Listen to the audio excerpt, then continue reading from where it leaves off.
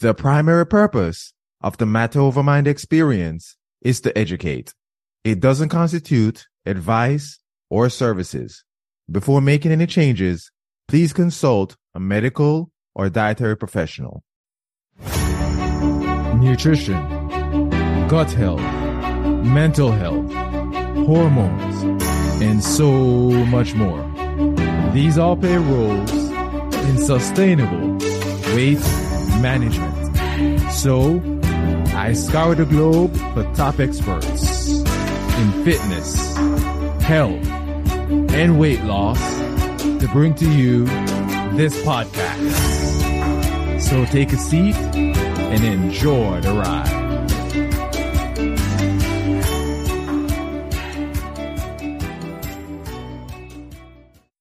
Welcome to another episode of the Matter Over Mind experience. I'm your host, master trainer, and weight management expert, Narado Zico Powell. And guess what? It's this time of year again. It's another Q&A. Yup, it's time for Q&A number 8. You know how it goes. You can email me, narado@zicohealth.com. You can message me, send me a DM on Instagram at zicohealth, or leave a comment on YouTube or Apple or Spotify, anywhere, with questions, and I will answer them for you on the show. I won't disclose who you are, but I'll answer the question. And you also get to listen to questions from other people as well, so you can pick up on tips to help you with your journey. Because more than likely, if you have a question, other people have a question. You can also learn from the questions that other people ask as well. But before I begin the Q&A, remember to visit the Zico recommendation page for products I've recommended for fitness, health, weight management. And of course, my discount code is on the page, so you can save some money on some fantastic products. And with that being said, let's get to question number 1. So the first question is, does taking certain medications impact your ability to lose weight? See, I am on 8 different pills at the moment, and I'm hoping to get off most of them once I lose weight. Now, this can be a tricky question, right? But another way to best phrase this one is, does taking certain medications impact your metabolism, i.e. your ability to burn fat or carbs? Because I think this put it in a better perspective. And to be straightforward, the answer is yes. See, certain medications can cause weight gain, like medications that include steroids. In fact, if you have underlying health issues, they will impact your ability to burn fat as well. There are certain medications that actually do ramp down your metabolism. So I can't give a direct answer to this, but I can say it's best to speak to your primary care physician so you can maybe get off or get an alternative to the medication. And also read labels. Reading labels is extremely important. Now, I like the fact that this person says that they're hoping to get off some as they lose weight, because as you lose weight, depending on what the situation is, you may end up not diminishing some of your medications or getting off them completely. But at the same time, you may need to change or go to an alternative medication to be able to lose weight. And that's why it's important to talk to your primary care physician to help to kind of determine that. A good dietitian or a nutritionist can help you with that as well. So just some things to consider, but at least I like the thought process behind it. And I like where this person is going with this, because it can really make a big difference in making it a lifestyle change. The next question is, I'm curious about dehydration and how does it affect how I lose weight? Either I drink a gallon of water or 1 glass. I'm struggling to get a balance. So I think the question is saying that it's hard for me to really, some days I drink a whole lot. Some days I don't drink that much. It's the all or nothing mentality I talk about. That's really what this question is talking about. So let me say this. Hydration will impact your body's ability to burn fat and carbs properly, which will definitely impact your ability to lose weight. See, I recommend drinking water throughout the day, but the important is never to get thirsty, because when you're thirsty, it's a sign that you've been dehydrated. And let me stress that When you are thirsty, that's a sign that you've been dehydrated. And that's where many of us go wrong. We wait until we're thirsty, and then by then we're already behind the 8 ball. Constantly drinking throughout the day. And another big issue, and which is the all or nothing thing, don't drink a whole lot of water in the morning and then try to drink, a little bit in the evening, because you can drink too much early. It's kind of, think about it like you're eating a lot of food really early, but not enough the rest of the day. You want your body to have a constant balance. So what I do is I walk around with a half-gallon jug, and I sip on it throughout the day to keep my body hydrated, instead of drinking a whole lot in the morning or a whole lot in the evening, pee it out, and then I'm still going to be thirsty. I keep a balance throughout the day with my water. So just keep like a half-gallon or a full-gallon jug and just sip on it throughout your day. You can put your favorite electrolytes in it. I put Heal in mine from Amino Co. Everybody heard me talk about Heal. I put Heal in it, and I drink on it throughout the day because I love the way it tastes. So it makes it easy for me, instead of that just a bland water taste. There's nothing wrong with that, of course. But if you put something in that's a little flavored, but it's healthy, still healthy, like electrolytes or Heal, that can keep you to, help you to keep yourself hydrated throughout the day. The next question is question number 3. Look at that. It's 5 questions. I'm already in question number 3. What's the best time to eat carbs for weight loss? Thanks for the information, because any information here would be helpful for me during my journey. Oh, you're welcome. You're welcome. Now, this is a good question, though, because I always say it's best to carb cycle, especially simple carbs. You see, the best time to eat carbs is usually before your workouts and earlier in the day, especially like starchy carbs, right? Or even simple carbs. Before your workout or earlier in the day is usually best, because your body can use it best and have more time to burn it. Before a workout, especially like an intense workout, really good time to so your body can burn through it. Earlier in the day, and then later on in the day, you want to eat your more complex carbs. But even with that being said, I recommend, if your goal is weight loss, to stay away from stay away from simple and starchy carbs as much as possible, and eat as complex as you possibly can, because complex carbs, especially paired with a complete diet, will help to keep your blood sugar steady and help you to manage your weight. But if you have to eat simple and starchy carbs, again, you want to go for earlier in the day, and especially before a workout, especially when you're going for more intense, high volume type workouts. And this is the perfect time to stop and talk about NutriSense, because now we're talking about carbs, talking about blood sugar, we're talking about weight management. So I have to talk about NutriSense right here. See, according to the CDC, 41.9% of the U.S. population has obesity, making it a public crisis. See, NutriSense combines cutting-edge technology and human expertise, so you can see how your body responds to different food, exercise, stress, and sleep in real time. See, by pairing a CGM with their app and expert dietitian advice, NutriSense can help you reach your health and fitness goals. See, key benefits for their members include weight loss, stable energy throughout the day, better sleep, understanding which foods are good for you, or should I say good for them, and controlling cravings.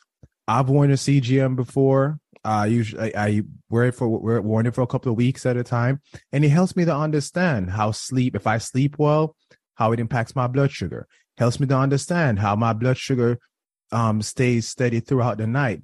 Helps me to understand when I eat certain foods, does it spike my blood sugar? When I'm pairing my foods properly, does it keep my blood sugar steady? The days that I do my 24-hour fast, does my blood sugar change, or does it stay flat? Do I go into any kind of shock? Like, well, if I go to shock, I would know, but it's my blood sugar drop lower than it's supposed to be. We're in a continuous glucose monitor. Instead of just pricking your finger and seeing at that given time what your blood glucose is, a CGM tracks it over time because you're constantly wearing it. And when you scan it, it gives you a reading from the last time you scan it to the new time you scan it, what your blood sugar have done. So visit nutrisense.io/matterovermind and use code matterovermind to save 30% and get 1 month of free dietitian support. And to make it easy, because this might be hard to remember, I'll make sure that the website is in the description of this podcast as well, along with the discount code. So with that being said, let's get to the last two questions. The next one is, what's the difference between being in ketosis and burning fat for energy? Just talk about CGM and NutriSense, and now this is the next question. I love it. I absolutely love it. Now, we often confuse this. Can we believe that our bodies run out of carbs and then create ketones? Well, it's not necessarily that simple.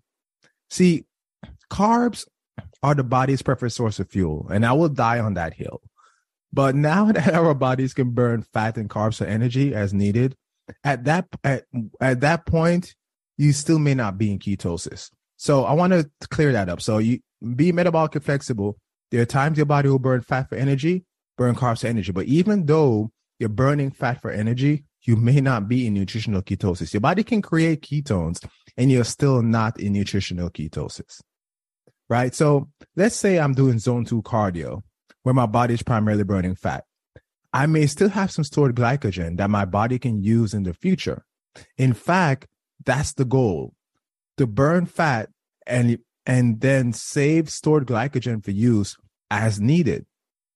Now, as needed may be high intensity workout. Your body may require more of that stored glycogen or may require more glucose for use. But if you train in zone 2, which burns primarily fat, you may still burn some glycogen and burn some glucose, but you're still burning fat, but you're still not necessarily in nutritional ketosis. You see, nutritional ketosis is when you have used all carbs and your body starts to run on ketones. You can measure using a ketone meter, and the meter usually tells you what they consider nutritional ketosis. And I usually enter nutritional ketosis like a couple times a year to get the benefits that ketones provide, mitochondrial uncoupling and, reducing inflammation, help my health, so on and so forth. However, I do not believe that humans should stay in a state of ketosis. I think of ketones as a backup fuel, like a generator. You don't run on your generator 24/7, right? But you do use your generator when needed. And that's what ketones are, being in nutritional ketosis. It's a little bit more complex than that, right?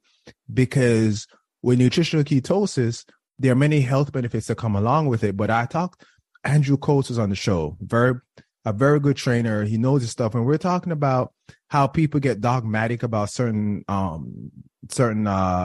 nutritional, I guess you say, topics or whatever they follow, right? And they'll say ketosis, carnivore, such and so forth. And they'll just get so caught up into it.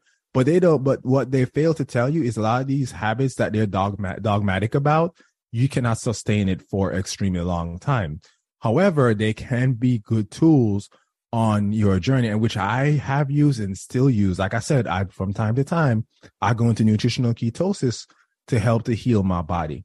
And our ancestors used to do that. When food wasn't as available, they would be in nutritional ketosis. They probably didn't call it ketones. Actually, I'm pretty sure they didn't call it ketones, but they would be in a state of nutritional ketosis. So just think about that. And if you're not familiar with nutritional ketosis, talk to an expert that can help you to train your body to be able to run on fat as needed, run on carbs as needed, but to bring it to that next level, from time to time, you can go into nutritional ketosis, which usually I do it for weeks or about a month at a time. Different people may do it for different time frames, but depending on what you need, it can be extremely helpful for you. And the last question, which actually my last answer is going to lead me directly into the last question. What is metabolic flexibility and how do I accomplish this? The goal is to mostly use fat at rest, or let's say in zone 2 cardio or something where it's not very intensive, right? But carbs is needed. And another good time when I talk about burning fat at rest is also during sleep. Your brain runs on the glycogen, but the body can also use the fat as well to help as you rest. So, for example, let's say when you wake, you should mostly burn fat, but when you work out, especially when you cross the anaerobic zone, when you're crossing zone 2, going to zone 3, you should use carbs to fuel the big part of the workout. Also, post a high carb meal, you should switch to carb temporarily. This one, I'm a big fan of Lumen, because when you blow into it, it tells you what percentage of fat versus what percentage of carbs you're burning. When you eat certain foods and you blow into it, it gives you an idea if your metabolism is working properly. And then also their nutritionists give you guidance, help to train your metabolism to know when to burn fat and when to burn carbs. But as your metabolism get better at burning fat and burning carbs, you become more metabolically flexible. And like I said in the last answer, when you add being able to be in nutritional ketosis for a while, for let's say a few weeks at a time, however long you do it, that's that next level of being metabolically flexible, right? So just think about these things and try to, if you have any questions around what I've explained, feel free to send me a DM on Zico Health, email me, narado@zicohealth.com. Leave a comment on Apple or YouTube or wherever you're watching or listening to this episode or any of my episodes. And I'll be more than happy to help you out and answer the questions as much as I can. Remember, my answers are general, not specific. And before making any changes, please consult a medical or dietary professional. And with that being said, enjoy your weekend, fam. Thanks for joining the Matter Over Mind experience. If you got good content out of this or any of my shows, save, subscribe, and share it with anyone who needs this information. Remember, always take the scenic route and enjoy the ride.